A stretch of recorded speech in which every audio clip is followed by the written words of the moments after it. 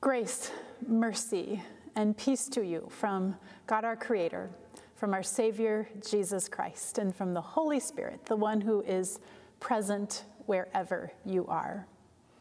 So I'm going to tell you that I'm reading this book right now called American Royals. It's by Katharine McGee, and I'm not really sure how I stumbled upon this book, and I'm a little embarrassed to admit I'm reading it because as far as I can tell, it's just a cheesy romance. I've just started. So please do not hear this as a book recommendation. But what I want to say is this. This book has provided me with a nice mental escape this week. The prologue describes this fictionalized American monarchy. Yep, monarchy. It is the descendants of King George and Queen Martha ruling the country from Washington Palace. So the author writes this in that opening paragraph. Historians love to debate whether in another world things might have gone differently. What if General Washington had refused to become king and asked to be an elected representative instead? A prime minister, perhaps. Or maybe he would have made up an entirely new name for that office, like president. Maybe, inspired by America's example, other nations would eventually abolish their own monarchies, giving rise to a new democratic age. But we all know that didn't happen. And you all didn't come here for a made-up story. You came here for the story of what happens next. What America looks like 250 years later when the descendants of King George are still on the throne. See what I mean? In the middle of this series of actual current events that feel like a page out of a dystopian novel, I've enjoyed allowing my brain to just wander a bit to the what-ifs of another reality. American royals. Now, this is not who we are. We obviously do not have a monarchy. We are, in fact, a part of the current democratic age. Playful wondering and dreaming aside, in today's current reality, these are not flippant words to say this is not who we are. We are grappling with them. This is not who we are. I've heard this phrase many times over the last 10 days. This is not who we are. From both sides of the political aisle, from lawmakers and military officials and ordinary civilian citizens, from friends and family and some of you, this is not who we are. It's been a refrain on repeat.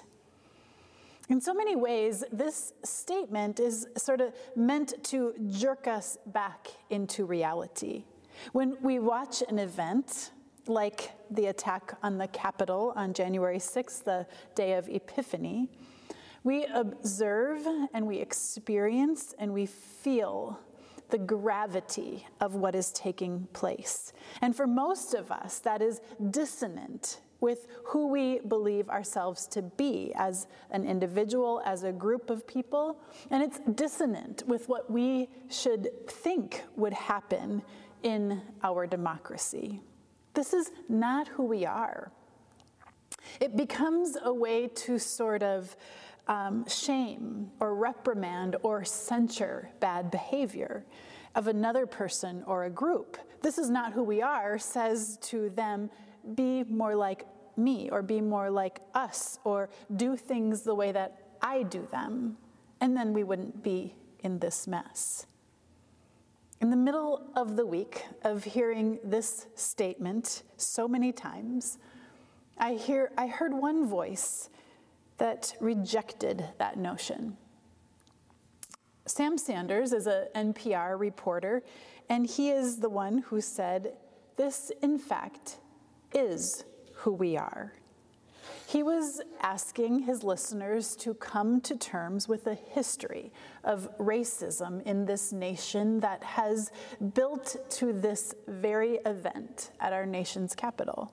He was asking us not to remain ignorant or complacent or quiet about all of the ways that Black and brown and indigenous people of color have experienced violence and oppression and suffering for centuries in this country. Well, so many of us were wringing our hands and saying, this is not who we are. Sam Sanders named an important and personal truth from his perspective as an African American man. This is who we are. So as we think about this theme that we are taking on during this season of Epiphany and this world event, when we say the world is about to turn, we would do well to stop and to consider that statement personally. This is who we are, or this is not who we are. And maybe even more personal than that, this is who I am, or this is not who I am. Who are we, the people of God, right now, in the face of or in response to what is happening in our world? So hold that thought in your mind. It's one we will come back to, I promise. But I want to turn to this biblical story for today because I think there is an important connection here. It's kind of a beloved Old Testament story, the story of the young boy Samuel and his teacher, his mentor, his priest Eli. He's living in the temple and learning from Eli the way of God. Now, one night they have gone to bed and everything is calm and peaceful, and Samuel hears a voice. Samuel, Samuel. So he runs to his teacher Eli and he says, here I am. Well, no, Eli says, go back to bed. That wasn't me that called you. And 3 times this happens, and 3 times Samuel pops up and runs to Eli, and Eli says, no, that wasn't me. Now we, as the reader of the story, we know it is the voice of God calling Samuel, but Samuel doesn't know that quite yet. Now, there's a really simple lesson here to learn about listening to the voice of God. But there is more to this story that doesn't often make it into our Sunday school lessons. The story of Samuel and Eli we tell to our children. And the more to the story is one I want to think about today. When Samuel finally knows that it is God that he has been hearing call his name, Samuel says, speak, Lord, for your servant is listening. And when he does that, God speaks to Samuel and gives him a message to deliver that is difficult. Samuel is to go to Eli, the longtime priest of this temple. We have already said it is Samuel's own mentor and teacher, and he is to let Eli know that now God is going to punish Eli, to remove him from his place as priest and his sons and remove his whole family from that temple. You can imagine that Samuel might return to bed after receiving that word from God, trembling with fear of having to deliver such a message. Now, it's true. We can dig through the biblical narrative and we can find out that Eli is a pretty terrible leader. His worst offense seems to be that he had no control over his 2 sons. These 2 sons, who were also priests in the temple, were known for stealing the very best of the sacrifices made by the people of God at the temple and keeping them for themselves. And what's more, they also were known to rape women of the temple guard. And Eli sat on a throne without compassion, instead of leading and serving and ministering to God's people. And so Samuel had to go now and tell him his time was up. So I think 2 things here are really helpful for us in our context as people of faith, trying to make sense of a time of perhaps failed leadership. First, this, that Eli owns it. He seems to know it is coming. When Samuel delivers this message, he does not make excuses. He does not expect exceptional treatment. He confesses, and he does not hide from the truth. The second thing I think that is important for us is this about Samuel. Samuel does an immensely difficult thing because he has heard a word from God and he is obedient to the task given to him. He does not try to run away from it or hide from it. Now, these are two very hard things for human beings to do: to be held accountable as Eli was, and to do the hard thing rather than the easy thing like Samuel was. And maybe these two failures on our part as humans is what we are looking at in the news each and every day right now. When I hear these words, "This is not who we are," in this context, I can't help but think that it is very much who we are as human beings. A taste of power can lead men and women to believe themselves invincible, and they will not back down. Sometimes they will even be willing to betray every other thing in their path to get there. They will betray their truth, their character, and even their faith. We've seen it. Many will step on the backs of people to get to where they want to be. And even when we hear those ones whose backs are broken from all this being stepped upon, crying out in pain, it's hard to stop because it means accountability and confession and restitution. This grappling for power is very human. Now, the baptized children of God, we are called to live and to lead in a different kind of way, with a different kind of power. That is the power of integrity, humility, and grace.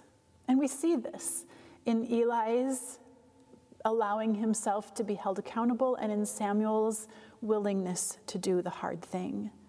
God empowered us with the capacity for kindness and generosity and wisdom. Being empowered by God in this way, then we can acknowledge our flaws and our failures, and it doesn't make us less of a person, and we can actually be stronger for having made that admission. Empowered by God in this way, we can do hard things like speak truth to power, lift up the voices of the suffering and oppressed.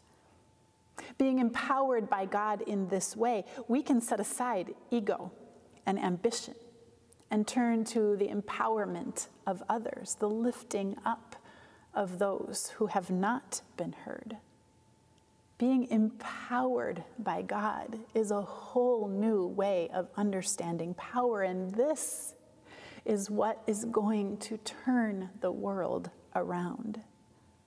I love this story about a man who owned his failure and a boy of great courage to speak, because I think it paints this picture of the faith God has in us. It is a glimpse of the hope that God has placed within us. Instead of saying, "This is not who we are," we might begin to say, this is who God created us to be. And I am praying for the will and the strength to live it each and every day of my life. And this, I am convinced, is the worldview we need to say that the God is turning the world. So while it might be tempting to look away, to dream of another version of the story, or even get lost in a good book about it, we are called to be the people of God in this time and in this place in the world. The children of God is who we are. It's easy to get discouraged or to lose hope. We are never short of examples of failure, and a failing ideal. But the gospel truth for you and for me today is this: God does not lose hope in us. God entered the world in human skin in the life of Jesus because God had this deep commitment to humanity. God sees you as worthy of love, worthy of forgiveness, worthy of an overflowing kind of grace. And for this kind of hope given to us, we can't stop saying, thanks be to God. Amen. I just want to end this time with a word of prayer. And I might invite you today to just open up your hands, maybe just lay them on your lap in this open way instead of a prayer that's a closed way. Just open them up to see what God is going to place within them. And then pray with me. God, help me listen for your voice today. Forgive me when I get things wrong. Give me courage and grace to face hard things. This is who I am, Lord. I humbly offer my life to you. Amen.